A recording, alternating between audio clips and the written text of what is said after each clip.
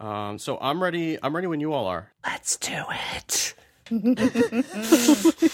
Let's whisper the whole show.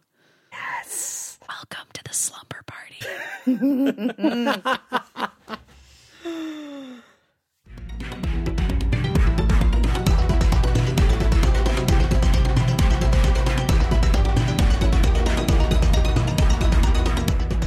Hi there and welcome to Isometric Gaming with Perspective. This episode of Isometric is brought to you by Squarespace, and we will tell you all about them later. For right now, we are finally happy to welcome back the triumphant return of Games Boss at Giant Space Cat, Brianna Wu. Brie, please never leave us again. I promise, but hold on, Steve. Hold on. What did you just say? I don't know what I just said. What did I just say? We are that. finally happening is Repeat the that. original Is that- thing No, that Steve said. Back up. Blah, blah, blah. Okay. Games Boss and then something. At Giant Space Cat? You called me Brianna Wu. That is my slave name, Steve. Oh. From now on Isometric, from now on going forward, you will call me Death Doctor. Death Doctor. Death Doctor. I don't want to be called Bree. You can refer to me as Death Doctor on the show. I think you've just killed George's voice, Death Doctor. Thank you. It's what it sounds like. That sounds like the wheezing of the damned is what happened over there now. Death Doctor Wu has that effect on people. So yeah. It's good to be back, Steve. I missed you. I missed you very much. Maddie, my life was empty without you. Georgia Marie Dow, you complete me. And I missed you. Complete me too. Yeah. Free. Oh my god, I can't even with I don't even know. Just call me Death Doctor. Call me Death Doctor, and the show can go on. I'm speechless. Is what happened just there. That's yeah. So, are you feeling anxiety? I am now. Oh my god, I almost spat my tea out all over my computer. If there are any paramedics standing by at Relay at Release Notes conference, we're going to need you to break into Georgia Dow's room and save her. Please. Oh, no. Please. I'm going to text Mike right now and have him break into your hotel room. Hold on. Oh, no. So we also have editor at the Mary Sue, Maddie Myers, or do I need to have is that your slave name, and do I need to refer to you by something else? I'm fine with Maddie Myers. It's been working for me pretty well. I think I'm going to keep it up. Although this month I did change my name on Twitter to Mecha Maddie Myers because I'm a robot also. I couldn't think of a scary Halloween name, which is the Twitter custom, but I could think of a robot-related one. So, yeah. You guys could all call me Mecha Maddie. Mecha Maddie. Mecha Maddie. I like it. I'm on board with it. My office tried to get me to change my name on Twitter to Brianna Woo. Oh, that's so cute. That's pretty good. That's pretty adorable. good. You have to do that. You have to do that. That's so cute. I thought about it. I went with Brie for Vendetta for a while. that's good too. That's though. cute, Yeah, but the other one yeah. is just so Halloween. It's cute. It's just cute. All right. I will remember that, Georgia Blaskanovich Dow. Thank you. Wait, what? Maybe we should introduce Georgia. Oh, she of the many middle names. Yes, live from Indianapolis, Indiana, we have a senior editor at imware.com and psychotherapist, and someone who has not yet gotten her Halloween name, Georgia Dow. How you doing, Georgia? I don't have a Halloween name. Bree. Death Doctor! Come on, show some respect, Georgia. That doesn't. You can't call that out. That's not as. It doesn't sound as good when wailed from the fading voice of Georgia Dow, though. Right. It's still Death Doctor. That has to go with the drums. I don't know. I think it's pretty good. I think go it's with good. drums. That has good drums. Yeah. No, I've been at a Release Notes. It's been so awesome. Like really awesome conference with some of the coolest, nicest people. And some fabulous women. It's been really, really great. So I'm enjoying, but I've lost my voice again. So Did you get to see Mike's keynote? I did. Mike was Yeah. fabulous. His keynote was amazing. I also got to meet Jean from App Camps from Girls, Jean McDonald. She's wonderful. She's sleeping in a train car. Like her, Oh my God. her hotel room is a train car. It's so cool. And she let us like go in and we could see it. Really, really like just the coolest thing ever. I felt really bad because she was over at Grace Hopper. Yes. She told me she was really sad not to meet you. Oh, well. She was really sad not to get to meet you. So this is the truth. I know this sounds like bragging, but it was really frustrating at Grace Hopper. I had to start eating in my hotel room because every time I was in the lobby, I would have like 5, 6, 7 people like come over to my table and just start eating with me. And I'm like, guys, I need some downtime here eventually. Yeah. There's a limit to how much you can be on. So, I mean, it was a really great conference, but my social battery was pretty low because I'd spent like a whole month on the road. So, Right. No, for Yeah, sure. that sounds for hard. sure. yeah. They also sure. didn't call me Death Doctor. Yeah. Ugh. I mean, you should have put that in your rider along with the green M&Ms. Yeah. Yeah. We'll make that happen. We'll make it happen. So, Yeah. Yeah, let's talk video games. yeah. guys. So I hear that in between all of your various and sundry appearances to WoW audiences, you've gotten some time to finish up the PC version of Rev 60. Yeah, guys. So, I know a lot of people in our audience kind of dream of being game developers. So, what I was going to do is, I don't really have like a huge topic list ready, but, I've learned a lot in the last year about, basically taking an iOS game in Unreal and changing it so it will work on a PC. And, we had to make a lot of design changes to the game because it was originally made with a touch device. Along with that, we've we've kind of upgraded all the characters' costumes, and, we're massively rebuilding all the sets because we're not held back by only 512 megabytes of RAM now. So I don't know. I guess if there are any questions for you guys, I'm happy to answer it, or I can just kind of give you an overview of what was involved with it. I would. That's what I would love to know, though, is the difficulties that people might not. And Stephen, yours might be smaller, but those difficulties that people may not recognize when you're trying to port something. You've already done it, but now you're porting it over to PC. People usually think it's just a few buttons and then it's just done. Oh God, no, not even that's with what people Unreal. think, yeah.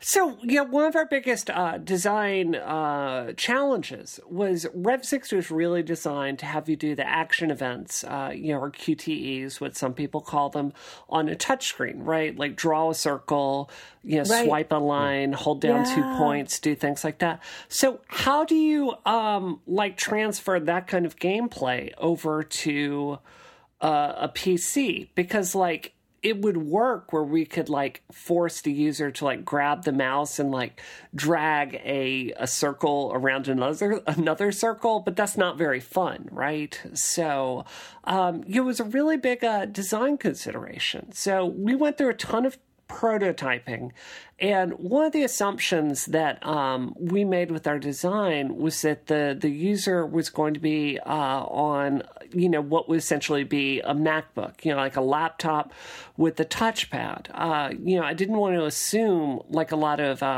first person shooters do, that the user is using an external mouse because, a Portal is nearly impossible to play on a trackpad. So we wanted to assume that your hands would stay in one place most of the time. So, how do you design gameplay for that? And, we went through a whole bunch of games that had action events. You give a list, we did it. I replayed through Tomb Raider on PC, the Telltale games on PC. We built prototypes. And what ended up being the most fun was taking inspiration from a very, very, very old Dreamcast game called Typing of the Dead. So those of you that don't know, the Dreamcast came with there was a keyboard you could buy for Phantasy Star Online, and they put out a version of House of the Dead called Typing of the Dead that would teach you to type. So you would take out zombies by typing a word. And it was, it kind of sounds like it's not fun, but it was actually a lot of fun to play. So what we ended up doing is taking all those action events where it was like, hold here or draw a circle or swipe, and like turning it into a typing of the dead event. So what you would have, like there's that really climactic scene where Holiday is like, confronting, someone on a bridge. And, we had you type words that were evocative of the emotions in every single scene. So what it ends up doing is making you feel more like emotionally connected to the actions that you're seeing. So that was the biggest gameplay change. What I'm really excited about is all the changes to the characters' costumes, because, we've gotten a few comments about that. Yeah, do you want to talk about like that process of going through and redesigning all the costumes? Because you posted some pictures of the new costumes on Twitter as you've been going through them, and they look like a level beyond the old costumes. So you want to talk about like how you ended up arriving on those costumes? Yeah, I looked at a lot of motorcycle armor, and I kind of wanted to take a Mass Effect twist on motorcycle armor. So, we started with like a base leather suit, like a hardcore leather suit. It's worth saying for Holiday's costume, she is literally the first thing that I ever textured in 3D was her costume. And, it was a fine design, but I've gotten a little bit better in the meantime. I mean, like, the three of you, have you seen Holiday's new design? Like, No, what I do you haven't. think of it? Yeah, I've seen the pictures that you've tweeted, and it looks like she's more wearing, like, not like she's just wearing like a skin tight suit, but like she's wearing something that would protect her in battle. Yeah. more. Cool. Plus, there's a lot of Cool. details added as well, which I don't understand how that works, but I can tell it looks more detailed. I mean, it took a lot of time to do. We baked glowing parts into our armor. And, the truth is, there's this, like, viral image that I ended up putting out there. It's like, look, feminist criticism made this a much better design. And we have a picture of Holiday before and a picture of Holiday after. And, we didn't just change her costume. And, actually we changed her costume, we changed Unknown's costume, we changed Amelia's costume drastically. We also changed their body proportions. We made their neck thicker, their waist thicker. We made them in a way it looks drastically better. And that was hugely non-trivial. Like, some people think it's like, well, you just change a texture or like drag some vertices around and you're done. And that's not it at all. We had to actually go through and tweak animation for the entire game and re-render all 5 of the rendered movies in the game. Mm-hmm. And it was a massive undertaking. So, there's a reason it's taken an entire year to do. Right. Yeah. It's not as easy as people think. That No, it's not. You just click 2 buttons and you're done. Yeah, please. Yeah. That is like the theme of our show is explaining to people that game dev is a lot less easy than they think. Absolutely. It's a good theme. It's an important theme. It is an important theme. I agree with that. So, the other change that's really, it's taken a lot of time for me to work on is, I have been going through every single set in the entire game. And, so people out there know, like, we had a stark, difficult choice with Revolution 60 when we put it out, that we had to make a choice that, like, anyone with an iPhone 4S or an iPad mini would not be able to play our game, or we would limit our game to, limit it to devices with 512 megabytes of RAM. We designed the game and it worked with that. And then iOS 7 came out, and, it took iOS 7, left us with 133 less megs of RAM than what we had before, because it was using just so many more resources. So, for us to ship Rev 60 and have it work on the 4S, we threw everything we had into voice acting, animation, and we really only had slivers of memory for the sets. And, I am very proud of the job I did with the sets, because I was putting them together with glue and toothpicks behind the scenes. But what we've had a chance to do is go through and really spruce them up and make them much more awesome. Like a really good example is the polyandrium, where it was kind of like this base room with like this gray cement texture on it before. And now I went through it today and I put all this necromancer stuff in there, and it looks just like all dark, and there are all these like gothic things hanging down everywhere. Or if you go on like the Zaiji upper deck, like there's gorgeous texture everywhere that you look now. And I'm not going to tell you that like it's like it looks like a game like Destiny, because like we are a small studio. But what I have been able to do is to go back through, spend a lot more resources into basically sprucing this game up and having it basically be a lot more interesting. So I'm proud of that. So when you were doing this, you were letting it run on the 4S. So what's the lowest, because you're bringing all this to the special edition of the iOS game too, right? Yeah, you're not just doing definitely. this for the PC version. Well, so what happens is our binary is forked at this point. And what that means is we have two different Rev 60 games at this point. So there's the PC version that's on my hard drive, but there's also the iOS version. So the iOS version is sitting, in our Team Git right now. It doesn't have any of the new scenes made. It doesn't have any of the new sets. It doesn't have a lot of the new content. So as I understand this, and there's a reason I haven't said anything publicly about this, because I've got to see if Apple will be okay with it. So Isometric listeners, I take it like you're fans of mine, so like we could talk about this. But as I understand it from reading Unreal documentation, Apple has currently stopped accepting binaries that do not support 64 bits. So when you cook something with Xcode, it will only run on 64. It will support like 64 and 32-bit. That's not going to be the way with this. So as I understand it, we're going to be able to cook a binary of Rev 60 that is only going to be playable on 64-bit devices and higher. So, that's basically going to mean everything after the iPhone, 5S. So what we will be able to do with that is everything from the 5S onward has a gig of memory in it. So my theory with that is we'll get it cleared through Apple, and we'll be able to really have a much, much, much higher res version of the game. I don't know if we'll be able to get as high as the PC. In fact, I promise you we all but certainly will not. But we'll definitely be able to go through and have it be a much better looking game. And you'll get like all these new scenes and all these new costumes for it. So, I have to say, there was a danger. We talked so much about this in our studio that there were scenes that I had written in the original Rev 60, and we cut them just for time and budgetary reasons. Mm-hmm. And we went back through and we added some of them in, and we recorded some of the new lines.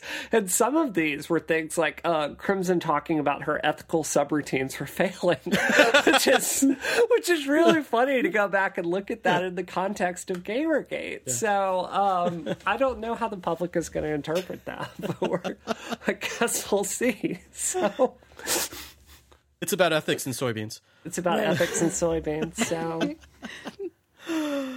so you would recommend that people who already played it would check out all the new stuff, right? Yeah, yeah. I mean, like if they have a PC, I assume there's going to be a build. Like, what are the specs for what kind of computer people should have? It should work on Windows 7 and up. I personally have tested on Windows 7, Windows 8, and Windows 10. If it'll run with Unreal 3, which is a very, very low system spec, you'll be fine. I mean, this is a game that originally shipped on, on iPhone. So what we did is we got a friend of ours who their workplace gave them the cheapest, lowest rent computer ever. And I'm like, hey, will Rev 60 run on here? And it runs just fine. So, it's coming out for that, basically. That's cool. I just know that one of your original intentions with the game was to hopefully open it up to people who don't really play games, and as well as people who play tons of games. But to sort of bridge that audience and hopefully find folks who don't know about games, who might not have a really high-powered computer and might not even know that they don't have a high-powered computer. Yeah. You know what I mean? No, absolutely. Like ideally those people would play it as well, hopefully. I hope so. Yeah, one of the things we did is we opened up girlfriend mode from the very beginning of the game. So, like you'll be able to have that harder challenge. Like what we found is a lot of really hardcore gamers did want to play it on that really hardcore level from the beginning. Something we've really struggled with internally is, going through the Steam greenlight process was terrible for our studio. And, not because we didn't get greenlit. We got greenlit in, what was it? Like barely a day or two. I can't remember. It was like almost instantly. It seemed like forever, though, didn't it? Well, it seemed like forever because Steam doesn't enforce their terms of service. Right. So, which basically lets people attack me to their heart's content in personal, nasty ways that violate Steam's own terms of service. But, when that's happening to me, they just don't care. And that's frustrating for us because it's like, do we sell a game on a service that, doesn't really reflect our values as a company? And then, Good Old Games came out and, they've had a lot of really troubling interactions with the transgender community in the last few months. Everything from like getting in an argument with someone transgender over asking for a refund on a game to just some other really transphobic things. And it's like, okay, do we go with this one service that, kind of it doesn't fit our values, or this other service that doesn't fit our values? It's kind of frustrating. So we're crossing our fingers and we're hoping Steam will be a good. We're hoping they'll step it up. Have you looked at Itch.io at all? The thing about that, I love Itch.io, but a lot of people don't know about Itch.io. Yeah, no, I know. Which is really sad. And just so that our listeners know, it's a nascent store for games. It's attempting to be a competitor with Good Old Games and Steam, and a lot of people don't know it exists because it's new and it's very indie and it's really cool. And but anyway, a lot of people don't know about it, so I feel like I can't in good conscience recommend that somebody only sell their game on Itch.io at this point. Like I don't like, as your friend, Brie, I don't think I would recommend that. As a friend of the people who run Itch.io, I might, but also I don't know if that's a good business decision for the scope of how many people would be buying Revolution 60. You know what I mean? Like it's not, it's a situation where there's an expectation that the game will be on Steam already. And it is the kind of game that could do well on Steam among quote unquote hardcore gamers. Whereas Itch.io, like, I think right now a lot of people are putting games both on Itch.io and on Steam. Does that reflect what you've seen, Steve? Because that's just my own observation. Yeah, I mean, I think so. I mean, a lot of the really small games that can't get on Steam have been will just go on Itch.io. Just Itch.io. But some people use both. And there are some people that are selling through Humble, either through the store, or there's like a Humble widget that doesn't go through the store, but will let a developer sell directly through their website. It's like an embedded thing that they can put on their website, and it doesn't list it in the store. And I think it can provide a Steam key if the developer wants to. So that's another option. But again, then that's not allowing discoverability from like a storefront to be able to reach another large group of people. Yeah. And I know that it's kind of tough to be constantly thinking about how many storefronts something's going to appear on, because you get a different financial breakdown, like a different percentage back from each of those stores too. And sometimes it costs money to submit. So not for Itch.io though, it's free. So I think people feel like, why not put something on Itch.io? But I don't know. So did they take a certain portion of your credit card? I mean, they'd have to just to cover those fees. The share that they take, if I remember correctly, is really, really low, or it's like on a negotiable basis with them. So it's a pretty developer friendly storefront. But again, it's, if the goal is to reach, who don't necessarily consider themselves gamers, quote unquote, then they're definitely not going to even know that this exists. Exactly.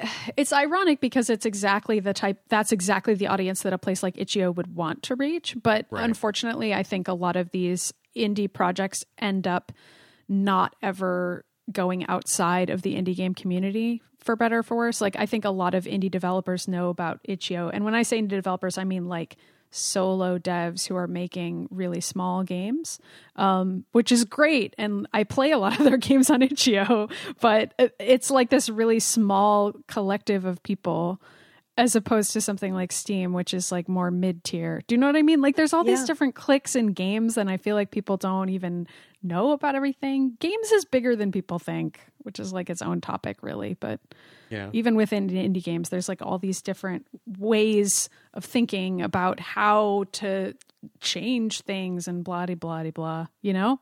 Yeah. I don't know. I'll definitely look at it.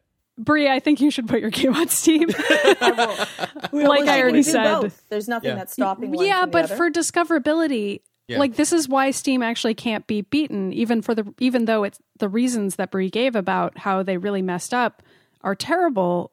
It's not really an option to not use it, I don't think. I mean, But she can do both. She could put it on itch.io, she can put it on Steam. I can do both, but what is frustrating, and this really pisses me off, guys. Like, there's been some events this week where a well-known male developer has been dealing with some internet attacks that I feel are unfair.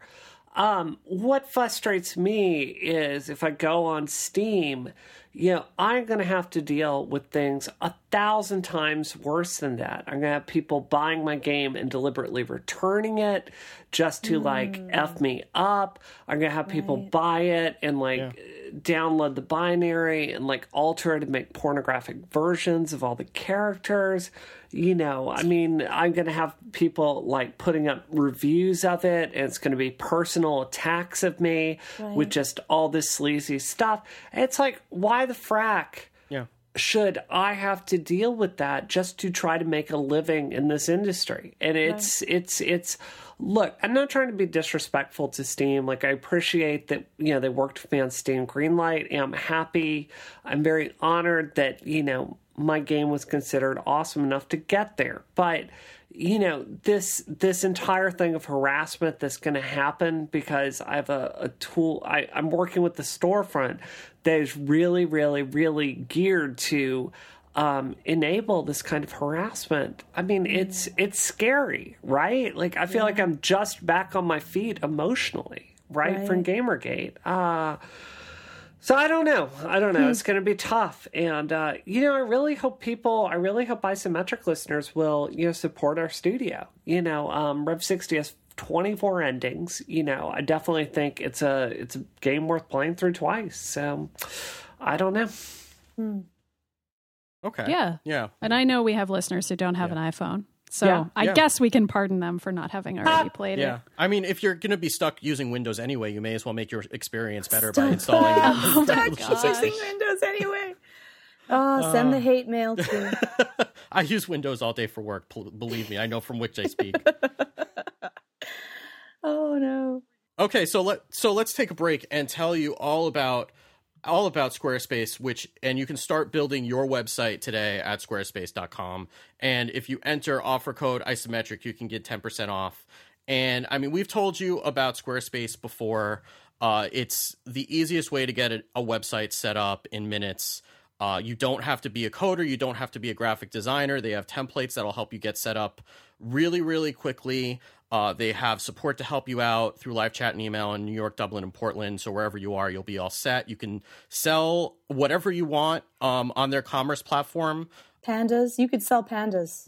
Well, I don't think you could sell pandas. Maybe stuffed fake pandas. Stuffed pandas. Yeah. I mean, you could sell incriminating information about pandas. Oh, there we go. You could skewer Georgia's underground panda market online. Undercut. You can make the website Georgia Chicken Parts Now. You can just make that its own website. Chicken Parts? I'm just guessing what your middle name is. I don't. I mean, if you're not going to reveal this information, Bree's just going to assign it to you. Right. Yeah. Right. Well, yeah. I mean, it could be Chicken Parts. That's a pretty good name anyway. Yeah. You could get chickenparts.chickenparts or something. And if you sign up for a year at Squarespace, you could get chickenparts.com as your domain name because they'll throw in a domain if you sign up for a year. So, you could get georgechickenpartsnow.com and then make your site. That's so bad. Yeah. Yeah, I mean, you could get that, assuming it hasn't already been taken Could because I it's get such a common name. GeorgiaChickenParts.biz? You probably could. The cool thing about Squarespace isn't even the domains, though. It's like the design aspect of it that makes it easy. Well, yeah, and you can have your site set up really, really quickly. You could even just set up a cover page with a one-page site as your tribute to Georgia. You could, and you don't have to worry about when Georgia tweets about it and a million people start coming to the site all at once. You don't have to worry about it because it's hosted on their servers, and you will be good to go. And then you don't have to worry about having to deal with the fallout. Yeah, and when Georgia tries to hack your site, you'll be glad to know that Squarespace keeps the who is information private, so she won't be able to find you. That's another great thing Squarespace does. Because Georgia's gone to hacking school in addition to all the other things that Right. she's done. Absolutely. So good at programming. That's why Yeah. Bree's going to be hiring me. Georgia's a legit black hat hacker. So Yeah, you're a security expert. Georgia, after hearing we don't hire violent criminals, the giant space cat, I'm sorry. I'm just gonna send you a link to Isometric's Relay page and say this is why we can't hire you. Georgia Chicken Parts down. she didn't pass the background check. I mean, unless she manages to clear her name, which she can't because we published too much evidence Yeah, against it's her. too late what's now. up with that? It's just too far gone. Oh, I'm just saying. I deserve a trial or something. Well, and if you want to start your trial, you can go do that with no credit card required and go start building your website today at squarespace.com. And when you do decide to sign up for Squarespace, make sure to use the offer code Isometric to get 10% off your first purchase and to show your support for Isometric. And thank you so much to Squarespace, both for putting up with all this nonsense and for their support of Isometric and all of Relay.fm. Squarespace, build it beautiful.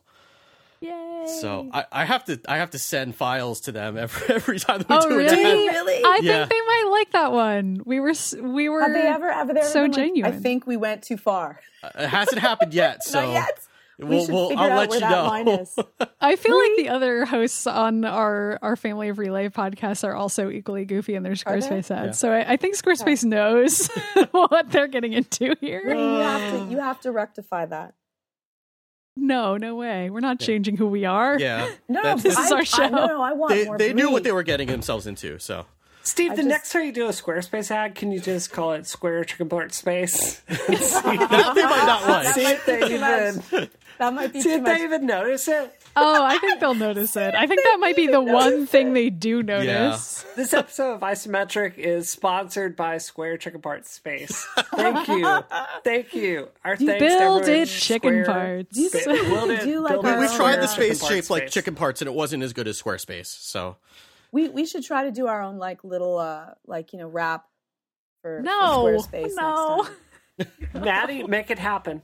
I'm do not this. doing a that. Poke Wrap, perhaps. I have many talents, but freestyling is not one of them. I I can come up with melodies, but we will figure coming up with something out. lyrics very quickly is very difficult. I Right, have a Steve. lot of respect for people who can do it. Steve, can we put Steve on the spot? Okay, Georgia, Yeah, let's give me make a Steve beatbox. freestyle. Give me a This is beatbox. a terrible Yeah. idea. This is come on. yeah. Okay, This is ready? not gonna go well. Steve, I give you permission to bail out. No one else is going to, but I feel your pain as somebody who's had to come up with I don't songs on even the think show I can come up with before. rhyming words on the spot. Well, there's always Electro, Diglett, Nidoram, and Mankey. We're busy beatboxing our hearts Come out, on, guys. Steve. Come on, Steve. Come on, Squarespace. You already even Come have on, the script. come on. Ready, Bree? Okay. Yep. Oh, is he just reading the Squarespace ad in a rhythmic manner? Is that the rap? You could do that, Steve. Squarespace, yo, build it beautiful. Oh, This is the worst. awful. This is I'm the terrible. worst. No, I could have done a better job than that. This I is- could have done it. I loved it. Let's just send them It that was and see like what Dr. they say. Dre came on our podcast, I know. y'all. Well, I guess we could take that and just talk about another disaster involving music, and we can talk about the scandal that Harmonix got themselves into this week. I feel like for all of the sadness of this Harmonix news, I feel like it's actually mean to compare it to the rap that we just did. Like, I feel like that might be a I little know. too far. But yeah, our listeners can let yeah. us No, know. what happened to Harmonix? Nothing that happened to Harmonix could possibly be as bad as me trying to rap. I will go that far and say that. Well, people But- can let us know I what think they it was think. pretty good. But We'll they- share the story and the listeners can Yeah. decide. So Rock Band 4 came out about 2 weeks ago, and apparently they've gotten caught by putting fake review. Well, it's not really fake reviews because they're reviewing their own product, but they're reviewing their own product on Amazon, written by Harmonix staffers, which Amazon doesn't really like. Astroturfing is what this is called. Yeah. This is a slang term for it. Yeah. And I mean, Amazon in general has been cracking down on reviews that are not 100% genuine. So it seems kind of shocking in 2015 that because they didn't really try to hide it either. The developers were posting under their real names, and then someone went out and looked at the names and saw that they were Harmonix employees and reached out to them and were like, what's going on? And they're like, that's what we did. So it didn't even seem like they realized that this was something that you can't do, which is kind of it is very strange. That is the part of the story that is the weirdest to me. I was reading about this for the show, and I felt like some reporting was missing from the people who covered this, where I was like, wait, what do you mean? Why did this happen? Did no boss at Harmonix tell them to do this? They just each individually did this? Did they think it was funny? Like some of the responses, it seemed like the employees might have thought it was funny. Were they good reviews? What were the reviews like? Yeah, they were all positive. They were 5-star reviews, Georgia. Yeah. The same kinds of reviews that we would write of our podcast if we were to do that, which we wouldn't. I would give it 6. I was fair and balanced, Steve. I said it was an explosion in the stupid factory. That is completely accurate. I would have given a 6 stars. That is a fair review of our show. One notable difference is that our podcast is free. And this video game is not free. So that's an example of something that's different about us reviewing our own podcast as a joke. This, however, is perhaps less morally sound. My thought is the like who would do that and put their real name and then think that that's all right? So can I say something about this? Sure, go ahead. Yeah. I think people are way off on this. This is what I think happened. So Harmonix laid off. Look, Harmonix used to be a much bigger studio than they are today. Okay, so I would ask you to remember, like, they just kickstarted Amplitude and Squeaked In, okay? Yeah. So, like, Harmonix is not a juggernaut these days. Like, they're a small studio. And, they did bring in a bunch of fresh, meaning very young talent. I know they have people there that's their first game to work on ever.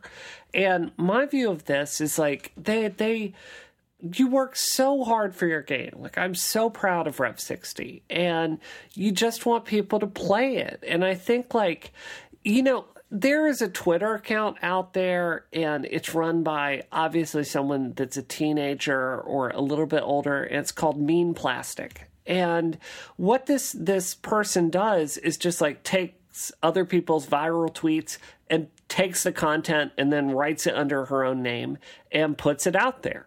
And she has like 500,000 Twitter followers from that. And like, she just feels no compunction about doing it. Like, hey, what's up? There's no rules here. Who cares?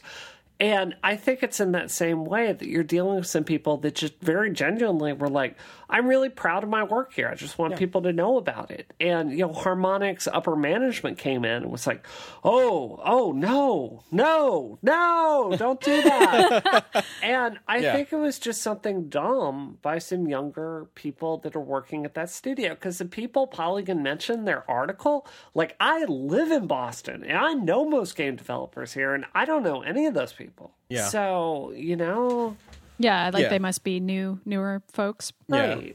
Yeah, and that makes sense that they would just be excited and kind of went rogue in a way, but it's still the kind of thing that. Steve. But it's just not. It's not right. Is the thought is that they could have just said, "Listen, I worked on this game, but I just want to say it's amazing, it's fabulous," and then no one would really, bat an eye. It's that they didn't mention that, and then they're like, love playing it with my friends. This is awesome, different combinations of frets, and but they don't actually mention. And I wrote that, like, I love the button pressing. The person that was working on it was so talented. Me. I got to create a likeness of Georgia Chicken Part Stout. I don't work at Harmonix. I've never don't been judge on the me. Isometric podcast ever. The best podcast. Yeah. Wow, can they ever rap?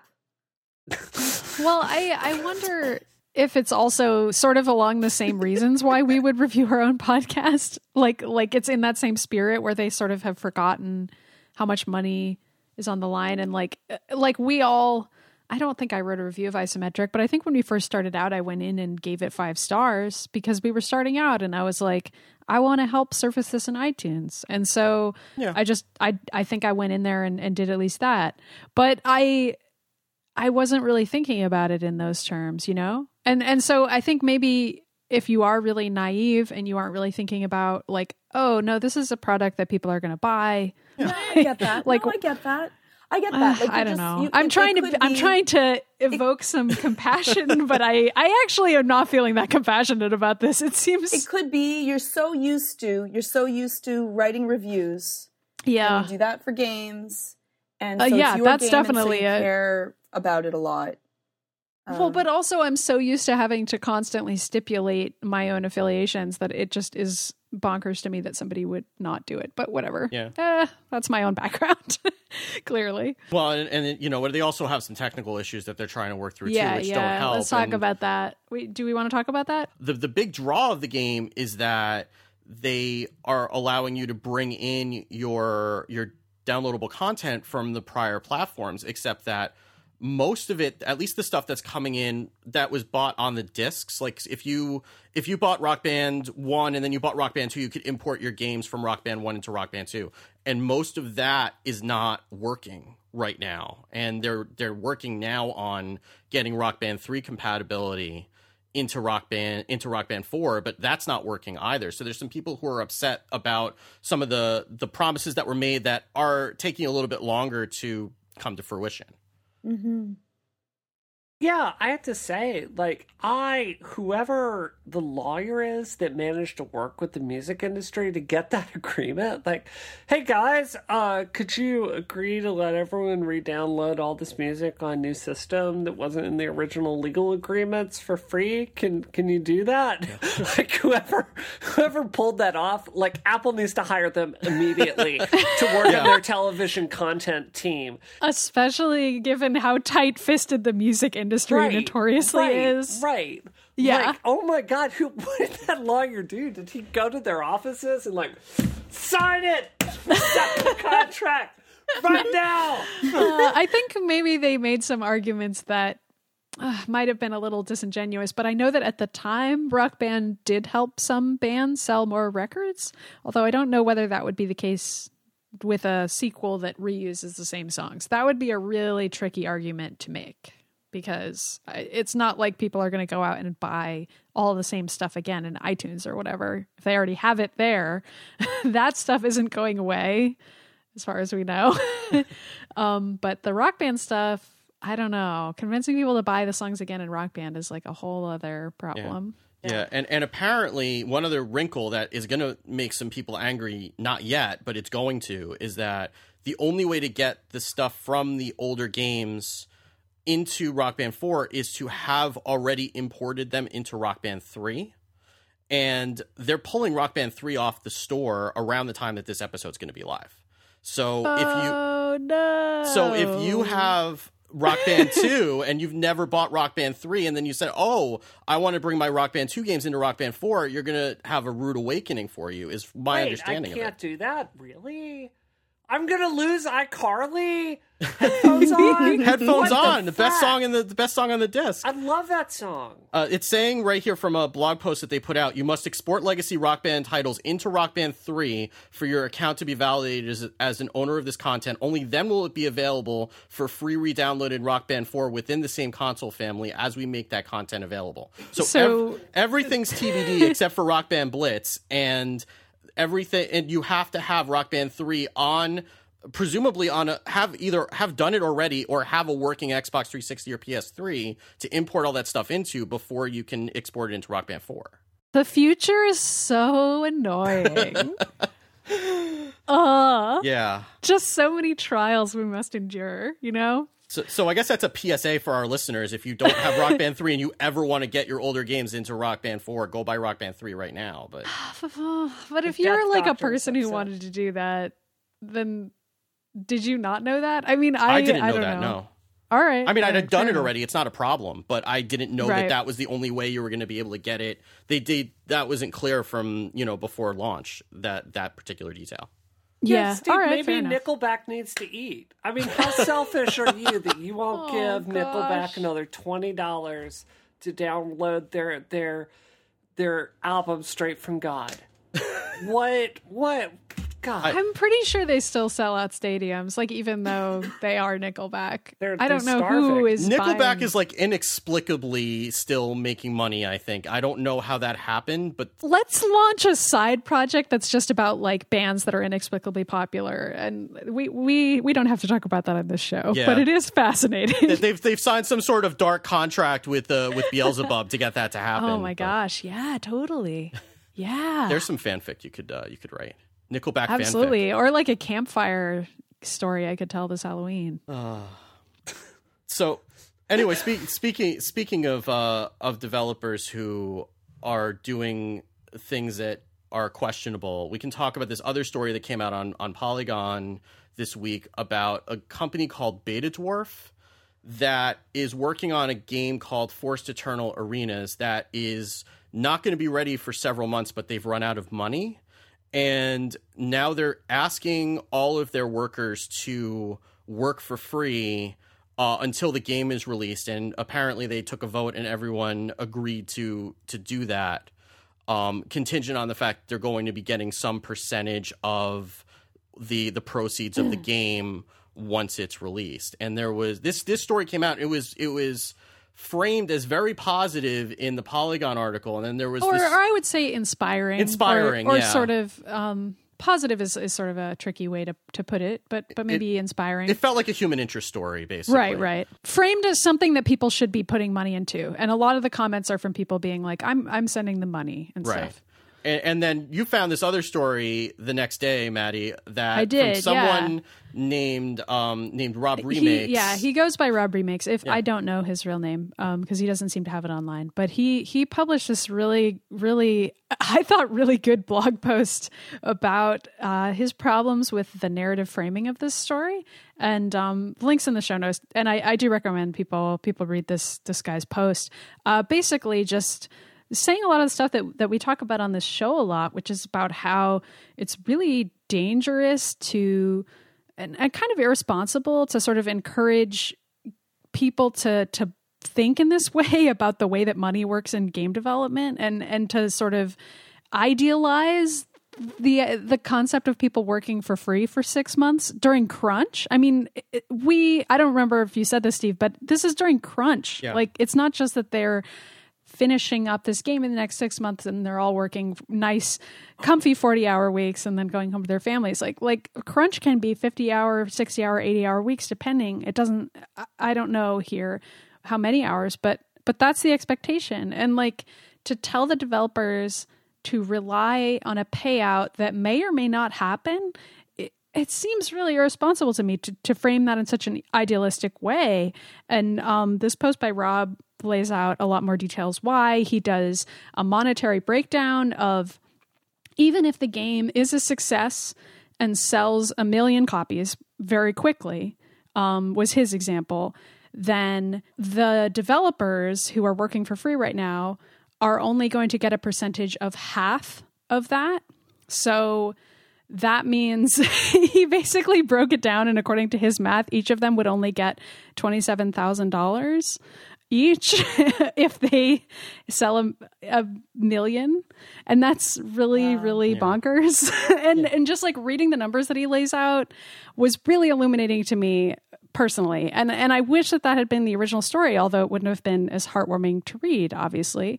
I don't know. So what do you guys think about this? Like, to me, this is like a journalism question where I feel like it's actually really important for us as games journalists or whatever kind of journalists, but it's definitely a problem in games, to be really questioning the structures of games and talking about crunch and like investigating this stuff and ideally pushing back against it. I mean, I understand why the story was written the way that it was, and it's no slight to the original writer, but because I think it's a systemic problem. You know what I mean? Like, it's not just this one writer who's framing it in this way. It's something that happens again and again. I think you're dead on. Something that, I do have a question about is, is this in a country with like a guaranteed basic minimum income? It is. Well, they have health insurance, I think. So there's that. Yeah. But they've taken out a Kickstarter to help some of the less well-off people who can't afford to work for free, be able to pay rent and stuff like that. So it doesn't sound like there's necessarily like a guaranteed minimum in that way. I mean, yeah, you're right. And I mean, I think it's really hard that, I do want to see more studios give the people that make games equity or at least stock options, right? And I mean, like at our studio, I don't mind telling you, for Rev 60, a lot of the founders of our company ended up getting proceeds of the game as we sold it, So, and that's something I'm sure we'll come to a more financially complicated arrangement in the future. But, it's something I think we should be moving towards. But, this idea that game developers should feel lucky to develop for free, we've just got to get past that. Steve, you and I both know that being a software developer is one of the few jobs you can have today that will pay you a living wage. Like, yeah. I mean, you have a relatively nice house and like a normal car. And it's crazy that makes you like richer than a lot of other people I know, but that's the sad reality in 2015. And I'm thankful for it all the time. Right. So, I think we've got to get past this idea that, game development is a job without value. And, I can say at our studio going forward, as we're about to announce some of these really big things we've been working on for the last year, one of our very deliberate hiring strategies is to, I'm not going to participate with burn and churn, and we're going to be looking for, 30-something engineers that are parents that have kind of been pushed out of the workforce generally, and say to them, like, look, we want your experience. We want your expertise. We will let you leave at 5. If you need to go pick up your kid from school, we'll work with you. And like, come over here. We're going to build you a decent work culture. And, I just think that this burn and churn, I don't think it's sustainable. And I think it just cycles a lot of talent out of the industry. And I think there's another way. Yeah. And I mean, it's also assuming all of this that the game's going to be a success, which isn't. Yeah, like this is all based on percentages. Like I'm rereading Rob's breakdown again, and it's all percentages on future sales, which are not guaranteed at all. I mean, the Kickstarter stuff or whatever crowdfunding thing they're doing right now is money they'll get right away, I guess. But the rest of this stuff, there's just no guarantee that people are going to earn anything back. And I don't know. I feel like I have to push back on this just a bit because I think sometimes when people that are generally on the left discuss this, you're talking about people that there's like this assumption that employers are sitting there with a huge thing of money and we just don't want to turn on the spigot. I mean, my husband and I bootstrapped our company. Sure. From, there were times in shipping Rev 60 that to pay my staff, I swear to God, this is true. Frank and I could not pay for groceries at some points in development. What we would do is we would go and get a huge pot and we would make a huge thing of red beans and rice. And I would eat it breakfast, lunch, and dinner. Some days to get through development. And, while I'm very sympathetic to the like labor concerns of that equation, the truth is the person paying all the salaries is then taking 100% of the risk there, right? Yeah. There's someone out there that is saying, okay, I will bet that this game will make all this money back and I will get all my money there. So, no matter which way it goes, you're asking someone to diversify, to accept that risk, right? Well, yeah, but in this case, it's everybody, right? I mean, it's not just the employees that are getting the percentage. It's everybody. Like, that's how everyone has been asked to take on the risk. Yeah. Everyone has been asked to eat red beans and rice in this case. And they've agreed to do it. Yeah. And it's not stock options that they're getting. It's a percentage of sales, which makes it a little bit, unless the game, I mean, obviously all these people believe that this game is going to be a smashing success, but I mean, I'm just kind of thinking of it from, you know, a full-time employee perspective, because that's where I am. And that the reason that I'm not doing my own thing is because I need that security, right? Like that's kind of the deal that you go into when you're not you're not necessarily reaping the grand benefit of the company's success, but you're also getting the stability of, you know, a steady paycheck and health insurance. I mean, obviously in Denmark it's a little bit different. But I mean, especially looking at, I looked at the Steam Spy numbers, and I'm going to preface this by saying I don't necessarily believe everything that's there, because I've, you know, done my own, done some looking at some of the analysis that Steam Spy's done, and I don't necessarily agree with it, but it's the only number we have.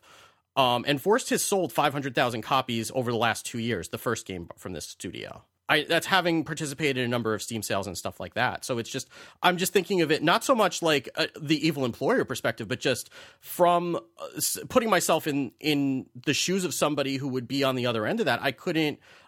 I mean, I'm glad that all these people believe so strongly in their product, and I think that that's good for the product. But I'm putting myself in their shoes, and I don't know that I could make that same decision. Yeah, I think it's also, I mean, it's really important to just remember that, like, we're Americans, and like even Georgia's probably like, why are they so worried about health insurance? But that's like a serious concern here, and that's probably something that just isn't a concern for these employees. That said, I think that should have been part of how the original piece was framed. Like, it can't.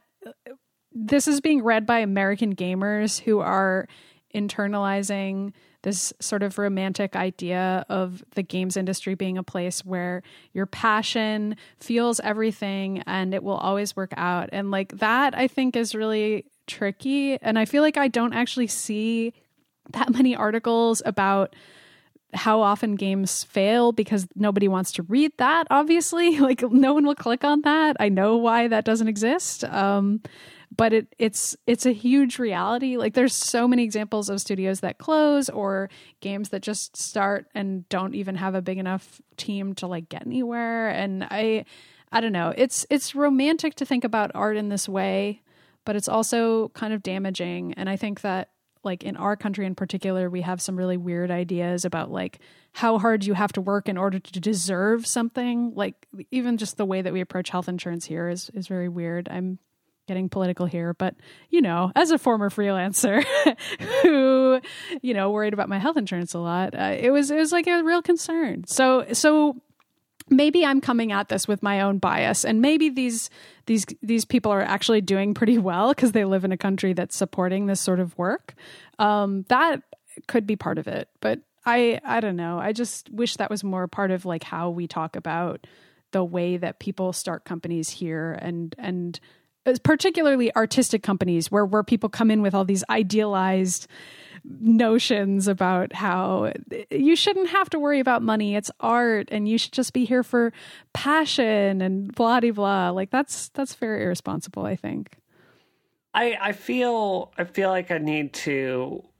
I generally agree with everything you just said. I feel like I have to say, it's not like people in other countries have an advantage to get a marketable video game out the door. I would say, very generally speaking, you know, if you were not an American, you're kind of at a big disadvantage to get into a lot of these systems. And, you know, like, I've gone all over the world this year. You know, I've talked to indie game developers all over the world, and as tough as it is for indie devs here, you know, like, there are a lot of advantages to being in the American system. I mean, the press is here, the technology center is here, you know, the systems that kind of decide what does and doesn't have merit are here. So I think that's very tricky. I think it's very tricky. And, you know, I'm certainly sympathetic to, you know, we need to pay people, you know, you're right. This romantic notion about suffering for art, we've got to get past it. But I don't know. It's like, you know, Steve, I look at your life and I would never want to have a job like that. Right. You know, like, yeah, I guess I'm in a very fortunate position to not have that stress on top of me. Yeah, I don't know. It's well, yeah, just a but mess. like one could say that of my life too, because I'm in the fortunate position of being able to freelance, and now I work for a publication for now, but like I was able to sort of take a lot of risks in my own writing career because I don't have kids. Yeah. I was a single person for a long time, so I was able to just worry about myself and like not really have to worry about supporting another person and so on and so forth. So that is also a position of privilege in a certain way that Steve doesn't have, obviously. Like that's not Steve's position. So I can take creative risks that some people just can't. So, I mean, I don't know. And I do think that journalism like benefits people with my type of privilege, like single people who can just do whatever and like work weird schedules and not have to worry about kids. Like that's another form of privilege that makes it easier for people to work in creative fields, frankly. Yeah, and I mean, I'm even coming from it from a more risk averse perspective because I have two kids who are on the autism spectrum. So it's like it's not even it's beyond even just do I have health insurance? You could never work at a place like this, Steve, right? I mean, you could never do it. Because I mean, like, God forbid I lost my house. Like, you know, the school we're living where we are because the school district is fantastic for, you know, for my kids who are on the spectrum and doing things really well for them developmentally, and it would be a huge loss for them if God forbid we lost the house and we had to go to like a different school district where they didn't have that kind of support, you know. So there's a lot of other things that go into that for me too. But you know, everyone has their own situation. I mean, I wish these people all the success. I hope that it works out for them. I mean, obviously everyone who made this decision felt that this was a risk that they could live with.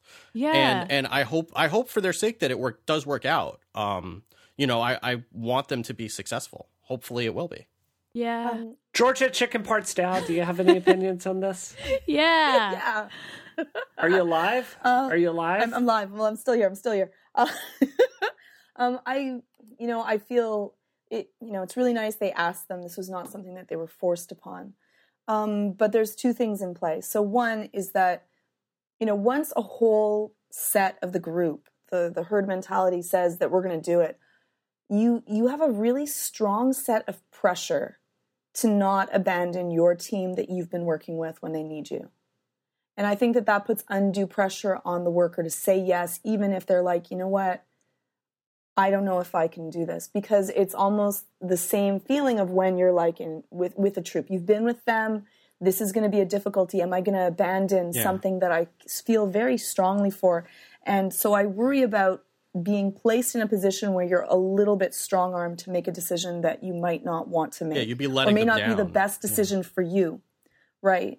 And then the second thing would be they're gambling, and I believe that when you work on a project and you really believe in it, you end up with a mind sink of thinking that there's no way that this could fail because I believe so much in it. And so I think that, as Maddie had very beautifully said, that they believe in the dream that, of course, this is going to make money and we're all going to end up okay in the end. And I think that if the game does not do that well and they end up with a pittance for the amount of time that they've spent there, how bitter and how upset might they be afterwards? So I deal a lot with caretakers, and caretakers are people that are the nicest people in the world, but they're always giving more than they feel comfortable with. And because of that, eventually they start becoming passive-aggressive towards that and feeling like it isn't just. And they won't say anything about it, and they'll keep on plodding on, but it's a huge toll to their own psyche. And so if this game doesn't do well, I can bet that there'll be a lot of very upset people. They may not show it outwardly because they're caretakers and they're going to be nice about it, but inwardly in their families and the cost that they've had to make and the sacrifice for a game and a dream that may not pan out, that is not their dream. It's a dream that they've been hired into.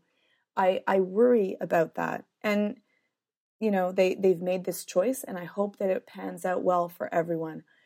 But it doesn't feel really clean. Yeah. We'll leave it on that sunny note. Oh my gosh, Georgia. Wow. That was like the most intense thing you've ever said on the show. Was it really? Wow. You put it very well, though. I'm glad you put it that way. So let's wrap up. So let's talk about quickly. So what about what we're playing? So Bree, you've been without us for so long. Death Doctor. Sorry, Death Doctor. I'm sorry. I didn't mean to use your slave name again. I apologize. I didn't want to. cause you any distress. So, Death Doctor, what have you been playing this week? I feel compelled to point out that Slave Name, that is an X-Men reference, just to be very clear on the show. That's probably a really good thing that you mentioned, because I didn't know that, and I love X-Men. Yeah, I didn't know that either. So yeah, Mystique says that, and I love Mystique because people should know more about Marvel. So right, sorry, continue. Seriously, I judge them. We probably should. I've been playing so much Destiny. God, I love Destiny. You know what game I love is Destiny. So, all right. Steve, you're about to figure out what it's like when people listen to you talk about football. So I was playing this weekend. I was doing Court of Oryx. And it was great because I kept working with my guild, put a bunch of 2 and level 3 runes in there, and I went through and did that, and I got a level 300 special class item for my hunter, and then I went through, I got this great legendary level sniper rifle. So what I'm going to do is, no matter what greens and blues I get, I'm going to go through, I'm going to feed it into it, and then make it ascend with legendary engrams by getting it to buff up and chew that up in this legendary sniper rifle and get 80% of the light points, so I can get my light, which is now at 280, and I have to get closer to 300. So that is what I'm doing. And this weekend, I'm going to keep playing Destiny, and I'm going to feel no guilt, even though I know you, Steve, Bladanovich, Lubitz, are sitting here judging me for I'm not playing judging Destiny. And no one's judging Georgia, you know what? Because what you said, Gal. I could translate that into Hearthstone. It would sound almost exactly the same. Yeah, at this point, I could see myself having that same string with different proper nouns, and Maddie and Georgia would be rolling their eyes at me just as hard. So yeah. All right. We all have a thing like that anyway, too. Yeah. But keep going, Steve. I just read somewhere that there's some exotic weapon called No Time to Explain, and I thought that just sounded like the perfect weapon in for you. In Destiny, yeah. Oh, that's great. There is actually a weapon called No Time to Explain. I don't know if it's photoshopped or if it's real. But I'm looking it up. If it's real, I think you need to get that ASAP. Oh my god, it's a pulse rifle. I'm not really a big fan of pulse rifles. I think you need to become a fan of pulse rifles to use this weapon, because I think that is the perfect weapon for you. Yeah, I don't know. Or perhaps the perfect weapon for any Destiny fan among our listeners who has been having trouble relating to others who don't play Destiny. I don't judge you Destiny fans. I'm one of you. So the other gig, can I tell you guys about a horrible, horrible experience? This is truly one of my the worst things that's ever happened to me in my whole gaming life. So look, I had that awesome Polygon article about FemSnake, right? Yep. So you go on Polygon, and right there she is, my FemSnake. She's awesome. And she's right there on the front page of Polygon.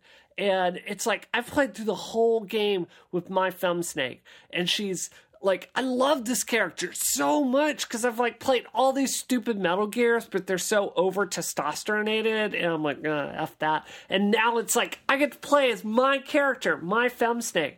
So I finally go through and I beat the game, and I'm working on chapter 2 of it, which basically has you recycling all the missions again for a little bit more story.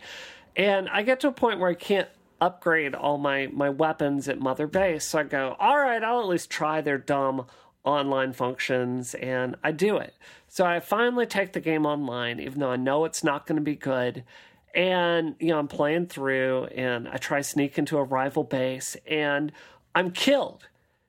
And what happens is my FemSnake, Obsidian Mole, is permanently killed. Oh my god. Oh. That's in terrible. a game where it's so hard to recruit women. Oh my god. Because 99% of the drops you get are dudes in this game. Oh, that sucks. So they kill this character that I love, that I feel so passionately about. Now That's such a betrayal. I know, and for their stupid online functions. So the one good side of it is, I had another female soldier on backup. Her name was Flaming Buffalo. Now, that is the best name. Right. I'm happy it's not just me that you make up. Right. I think you should gift that name to Georgia now, because that is perfect. Steve. Maddie Flaming Buffalo Myers. Use every part of the flame. Oh my god. Right. and she looks more like me. Like she's got a ponytail, like a high ponytail on her head, and she looks pissed off all the time. And I'm like, okay, I can kind of relate to this one, but it's like, I want Obsidian Mole back. Even though I'm not Chinese, like I want that character back. So what I've been doing is farming women, farming women prisoners.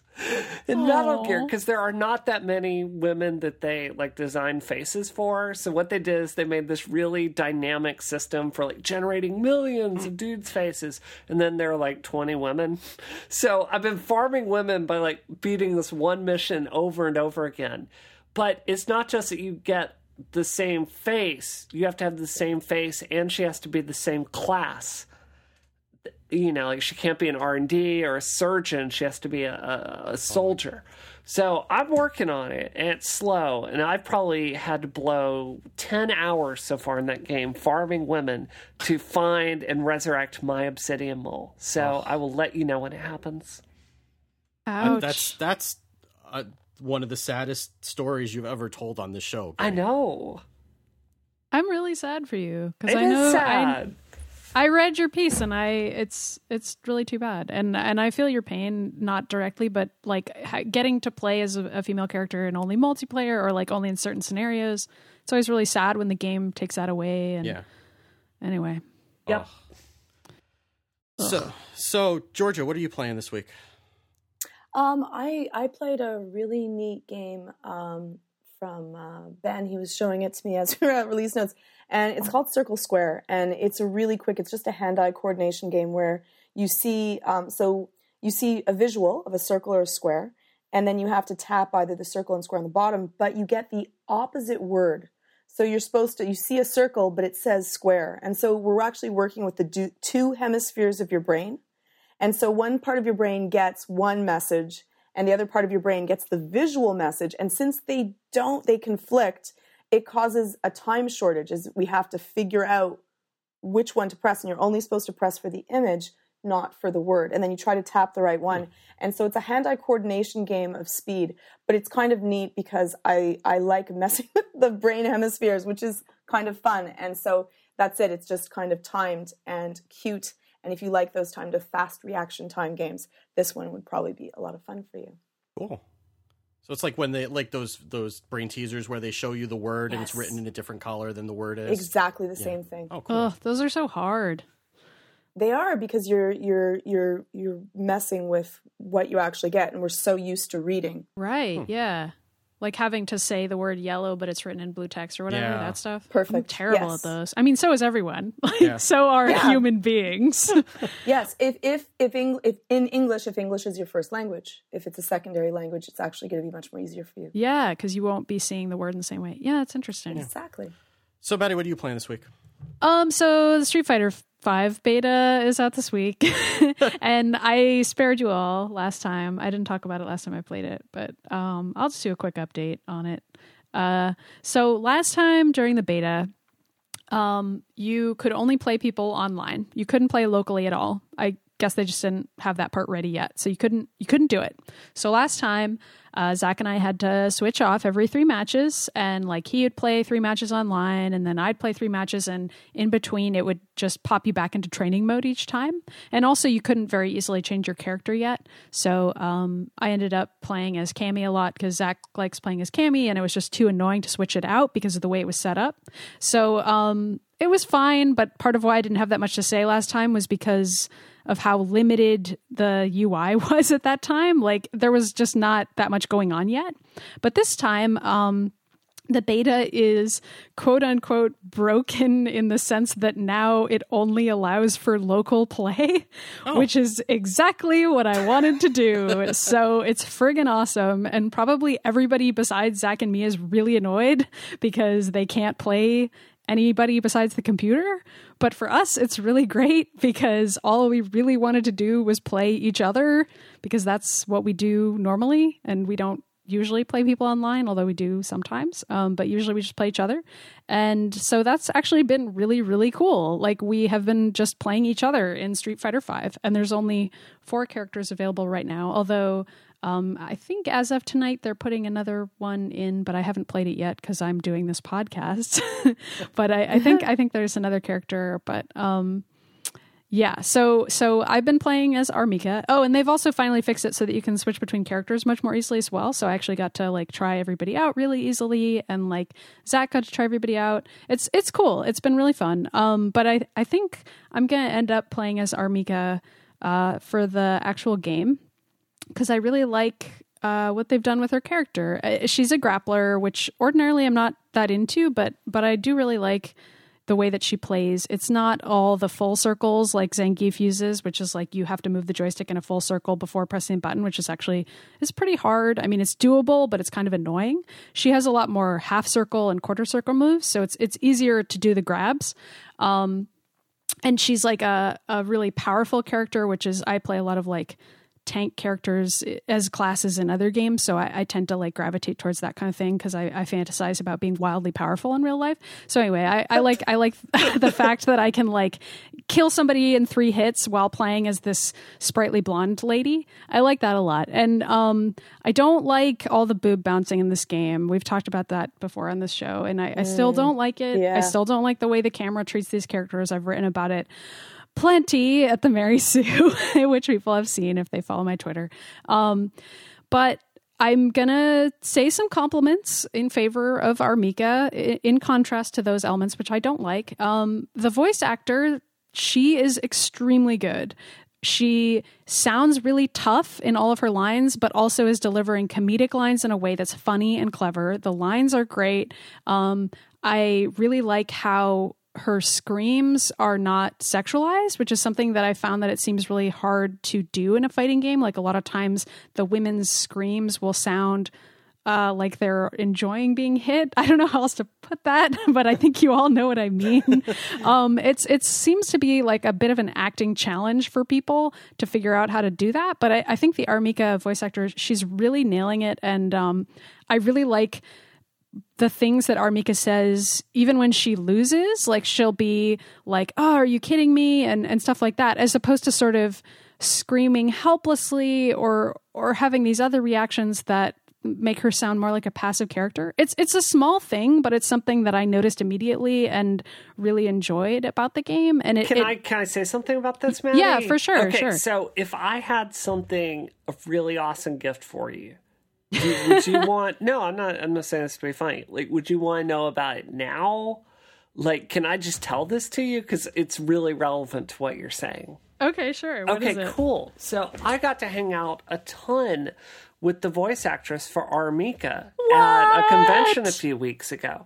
And I met her. I'm friends with her on Facebook because she's just the nicest, most awesome woman ever. And I was telling her, I'm like, my friend Maddie Myers is a really huge fan of your character in Street Fighter. Oh my God. Would you please record an incoming voice message for her? Are you serious right now? Yes, totally. I will totally do that. So what I will do, I forgot to do this. So as soon as I get off, I will tell her to friend you on Facebook, and you can say all these awesome things about her performance because she is so nice in real life. She is such a vibrant, that's awesome woman, and she's a level 10 feminist, but she's likable and spunky and awesome. And we are 100% going to work with her in the future at our studio. Oh my God, she's so good. Yeah. You will be lucky to have her because she's so excellent in this. I don't even know about any of her other work, but like this is it's the first really thing she's hard done. to do. This is the seriously? first major thing she's done. Yeah. So. Wow. Okay. Well, that's really awesome because it was a standout performance, and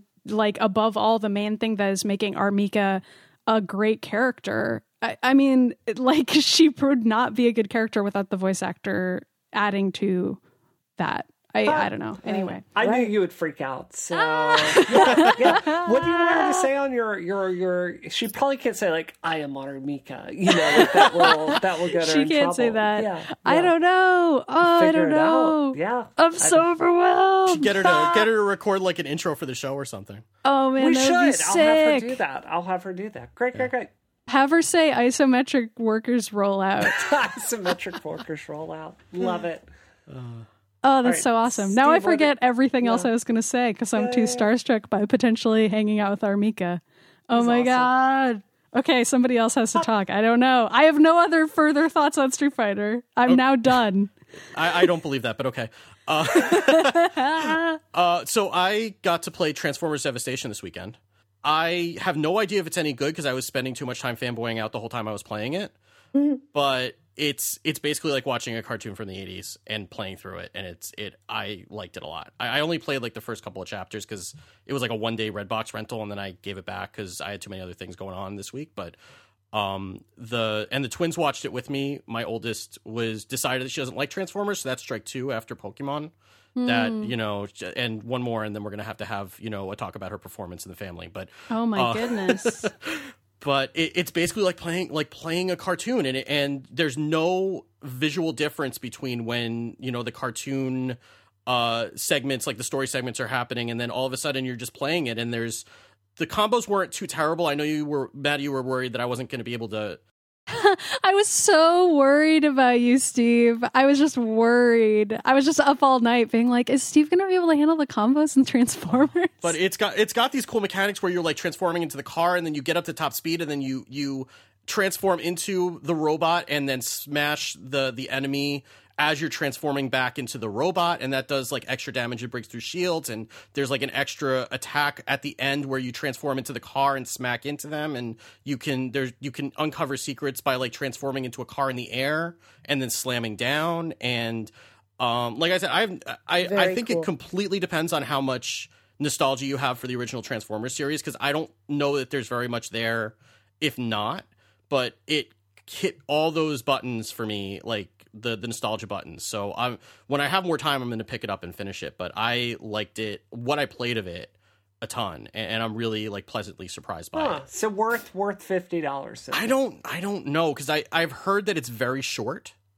and I don't know how much replay value there is. There is a challenge mode, but I don't know how much you necessarily would want to go back through it. That's one of the reasons that I didn't like insta-buy it, because I'm like, I enjoyed what I played of it, but I went through like the first 2 chapters in like an hour of play, and I heard that there's maybe 8 chapters in it or something like that. So I was kind of like, I don't know, and I don't really, I've got other things that I need to work on right now anyway. But I know that the RC thing is an omission that is problematic, but I think you would, I mean, you like Bayonetta and you like Transformers, so I think you would like it if you played it. I just don't know, as a $50 game, for what it is. But then again, for $50 to nerd out on Transformers nostalgia, it's probably worth it. So, All right, I'll remember that. Yeah, I forgot to mention, we bought the Gears of War remake to play that with Frank and I. And I have to say, Maddie, I realize we're out of time for today's show, but I have to say, like, that is a really testosterone-filled game. Oh, heck yeah. Heck yeah. You can really tell that my fandom for that game began before I knew what feminism was. Yeah. You can super duper tell. Yeah. Have you praised the narrative before? I think I've praised my extensive fan fictions about Marcus and Dom, which might not be reflected in the game at all, but are present in my own heart. Yeah. Look, the game's going to be way more fun if you just assume that Marcus is in an unrequited love situation with his straight friend Dom. It's going to be a better game if you just put that read on it. Okay, I can do that. And the only other thing that I have to say is that we got Yoshi's Woolly World, which I have nothing to say about it except for the fact that we also got the pink Yarn Yoshi amiibo, which is the most adorable thing in the world. Is the game not good? You have nothing to say about the game? They've been playing it on their own. I actually haven't even I haven't had a chance to play it myself. So maybe next week. Maybe next week I'll get my hands on it. But the Yoshi Yarn, if you're thinking about from the pictures getting the Yarn Yoshi amiibo, it is like 10 times more adorable in person than it is in pictures. Really? Yeah. It's something.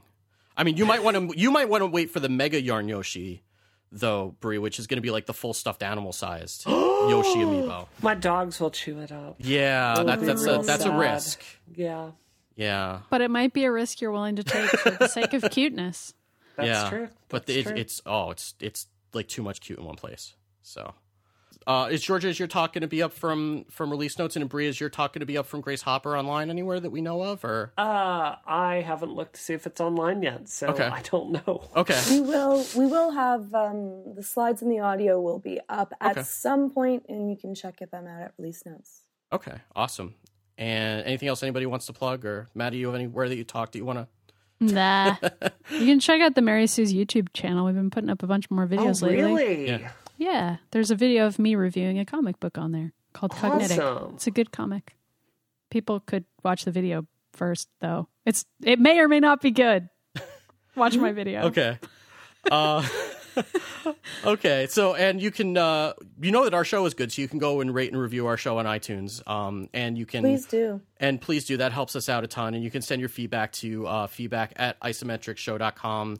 As well, you can also find the show notes for the show at every show at relay.fm/isometric or at isometricshow.com. Go download the Relay FM app so you can hear us broadcasting live from your iPhone or iOS device and get notifications when we're doing that, so you can never miss a show.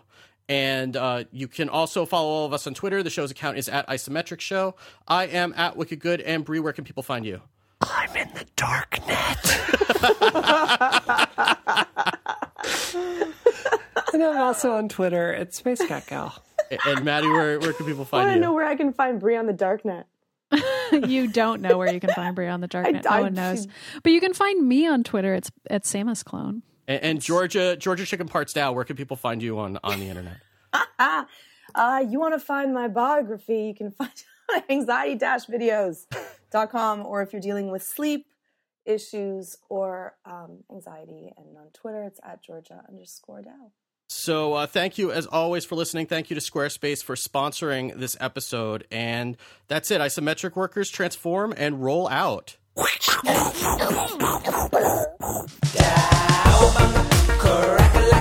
It's came from a new perspective. Come on, all you founders, get your hand turkeys. It's isometric, yeah. Get your hand turkeys.